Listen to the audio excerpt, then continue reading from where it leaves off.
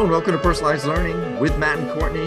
And my name is Matt. My name is Courtney, and we talk about the do-dos and don't-dos of personalized learning. We do. And today we're going to talk about something that, well, as we kind of discussed beforehand, I don't really know anything about. Economics. What? Oh, economics? Yeah, everyone's like, why are you talking about economics? I thought you were doing a series on the studies from Edutopia's 10 most significant education studies of 2021 that support your theories and ideas about personalized learning. Well, listeners, we are. And it just so happens that today we are at the intersection of understanding education and economics. Hence my confusion. Hence the confusion. Yeah. So this is going to be like a 15 to 20 minute chat about the law of supply and demand, right? No. Okay. So let me explain to everyone why we will talk a little bit about economics and what it is and what it is not. But first, so the name of the study, it's number 5 on the Edutopia list. Mm-hmm. And the name of the actual study, I'm scrolling up through like 40 something pages, is Who Benefits from Attending Effective Schools? Examining Heterogeneity in High School Impacts. And this was done by the National Bureau of Economic Research. What? Yeah. All right. So why the heck would economists be studying the effectiveness in schools? Okay, for lots of reasons, because without a public school system, we don't have an economy. But gauntlet thrown down at the beginning. Right there. But I think that there's a lot of confusion about what economics is, right? And why would economists study this? Okay, so instead of thinking of economics as understanding supply and demand and what all that means and money, right? Think about economics as the study of the choices we make and why we make them, often explained and described using math. Okay. That's what economics is. So people who study economists, are actually very curious people about what's happening in the world and our society and kind of like why those things are happening, why the different choices are being made. And so this is a really important decision, right? These are important choices. How are schools designed? What philosophies are schools going to use? What are schools teaching? Important decisions. And so if we're truly worried about giving all learners the best, then you need to be able to look at what schools are making, what kinds of choices, and how is that playing out with the students, right? I love this. So that's kind of the gist of this study. Yeah, I love this. This sounds really interesting. It is. It's fascinating. So as I started looking through it, at first it literally is 40 something pages long, 46 pages long, right? And there's a good chunk of that, almost at least 10 pages worth, that are all charts. Nice. Yeah. Describing the world using math, right? So here's why. This study is entirely done based on math. And data. So data and math is how this entire study was done. There are no like surveys of students or teachers. There's no qualitative anything. It's all quantitative. Okay. And so essentially they used data to create profiles and categories of different schools, of students, and then used those, what do they call them? I'm going to call them profiles. Like used those profiles to make predictions about the data, and then test those predictions, and draw conclusions. Okay. So it all centers around 100, it's just over 150,000 students, I think it is, in the Chicago area, Chicago Public Schools. So you can imagine that's a long, well-established school district, has lots of data. If you don't know, public schools keep all kinds of data around socioeconomic status, race, genders, and academic performance. So there was a wealth of data for these economists to work with, right, to do this. And so part of the reason why this study is so long is because they go through very thoroughly and explain their methods for how they determined the different categories, the different groups, and all of that. So if you're interested in kind of learning how that works, go get this study and read through it. All right. So that's kind of the explanation. Let's jump to the ends, to the summary, to the conclusions. Perfect. So Matt, what did you read about it from the Edutopia blog? So from Edutopia, did not mention it was an economic study, first of all. Oh no, yeah. And now I realize that it doesn't really matter as much because of what happens here. Yeah. So the Edutopia study summarized this as saying that emphasizing the social and emotional dimensions of learning, such as relationship building, a sense of belonging, and resilience, such as improves high school graduation and college matriculation rates for both high and low income students, beating out schools that focus primarily on improving test scores. Yeah. So it's not just for low income kids, nor just for high income kids. I'm assuming all of the kids in the middle of that sequence also. So everybody, if you emphasize social and emotional dimensions of learning, you get better results at the end. Yeah. Yeah. That's amazing. So this is kind of what they found. So they characterized effective schools as schools that made measurable differences in academics, social, emotional development, and behavior. I don't know if we need to talk about like the readily available data that schools can legitimately use to measure those things, but it's there, and they talk about it in the research article. So that's what defined an effective school. And so, the first thing they found, right, was that didn't matter what socioeconomic status, what gender, what race, anything, didn't matter. Learners in those schools that focus on those three things and can show measurable growth in those three things overall did better, did better, right? Better college matriculation, better staying in college, better,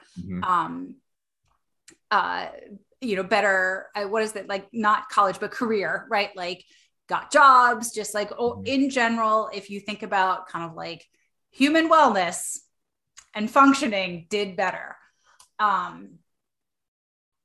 Then the next thing they find, then they kind of make some guesses about like, well, let's talk about specific groups, right? Minoritized groups in particular. So when you go look at the research article itself in the introduction and then in the conclusion, it talks a little bit more about some of these other groups. And what they found that this was even more true for students in minoritized groups. So the big takeaways are, if you want to close education gaps, you need to be focusing on social, emotional development and behavior just as much as academics. And if you want to have an effective school in general, you need to focus on all of those things, not just academics. And this has not only like academic results as a success, but after they leave, when they talk about graduation and going to college and having a decent career. So this doesn't just affect the schools, it affects what happens later. After they arrest rates. They look at arrest rates. They look at a lot of different things. It's not just going to college and staying in college. Right. So I like how it concludes. Actually, the conclusion from the study ends with it's such a great sentence here. I like this. It says, our results reinforce the importance of soft skills and suggest that if one were to use test-based measures of school quality alone, one would dramatically understate the benefits for students who need access to better schools the most. Right. Yes. And so that's another piece of this that I actually appreciate about the research article itself. And it spends time on it, talking about that very inequity, that it is the learners that need these skills the most and effective schools that typically don't get them. Yeah, probably don't even typically think about them, right? Because a lot of the pressure in the education field is to get your schools to be a better school by raising your test scores, right? So all the focus goes right onto test scores, which kind of reinforces the issue of you've got a school that's really underperforming for whatever reason, and now we're focusing on the wrong things to make them better. Right. Which is a total circle at that point, because it just reinforces itself. So I really like this study. Yeah, I think it's a great study. I'm liking it more and more the more I'm sitting with it. And I'm actually thinking of several people I'm going to send this to for some projects I'm involved in right now. And I think yay research. No, I know this is great. And I totally get why this is an economic study now, as opposed to like a strictly educational study, because it's what happens as a result of doing these things. Because now all these people are out in the world, right, that have jobs, that are making money, that are spending money, that are being part of society. And we have better human beings because of the things we focus on in school, rather than the wrong things we focus on in school. Yeah. So obviously it all comes back, I think, to the law of supply and demand. So I thought you were going to bring it home to personalized learning and say it all comes back to culture. Of course it does. Yeah. I mean, I think when we talked about this, what was it, like 3 or 4 weeks ago, that we started this little series on these studies, and we talked about this particular study in a very super generic sense, being this is the way we should do schools, because it all comes back to culture at that point, which is fully what we believe in 100% every single time. I talked with teachers today about culture, and how about if we start with that, the rest of it's going to kind of fall into place. You know? Right. I guess I want to pause here and say that by saying culture, we're not saying that that's easy, or that doesn't include really explicit and intentional instruction. It does, to build a culture that gives learners agency and fosters respect and, productive dialogue and problem solving. Like, that is it. It's intense, and it requires as much pedagogical skill as teaching content well. Yeah, absolutely. I think that's where sometimes we get, or I get anyway, a little pushback by saying, okay, well, the culture in my classroom, in my building, in my district, it's fine. So we'll focus on the other things. I'm like, well, is it though? Is it? And we focus a lot on the academic stuff, when it's not like first you do this, second you do this. It all goes in parallel. It's all one system. Yeah. And if you're missing one of those pieces, you're really going to struggle, as you can see from this particular study, that if the schools that are missing those social emotional learning sections aren't nearly as successful in the long term with their kids, like in school and out of school. They don't come out the way you want either. So right. That's a very blunt statement there, but it all goes together, right? It all goes together, and there's a ton of work that goes with it. It's not an add-on. Right. And I think that's what people think the culture part is. Sometimes it's just an add-on. Well, I'll get to it when we'll do social emotional learning. We'll do a class on that. We'll do a seminar on that for kids. We'll have an assembly. Yeah. We'll have an assembly. That's my favorite part. Yeah, we'll have an assembly during recess, but it'll have to be short because we really got to get to lunch. So we'll get a good 20 minutes in there. We'll talk about it. Everybody will understand, and we move right on. And it's like, well, no, that's just a no. Right. So yeah, no, I think this is a great study. You're right. The more we sit with this, the more it becomes like, 46 pages. It's not so bad. A lot of cool graphs, a lot of tables. A lot of tables, tell you that one.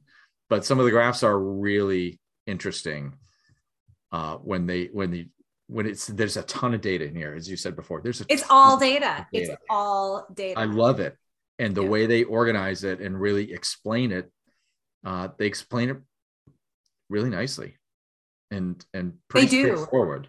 Yes, it's very accessible. It isn't, I mean, it's not like reading, your favorite magazine, but like it isn't anything at that point. But you don't have to like seriously get prepared to read this article.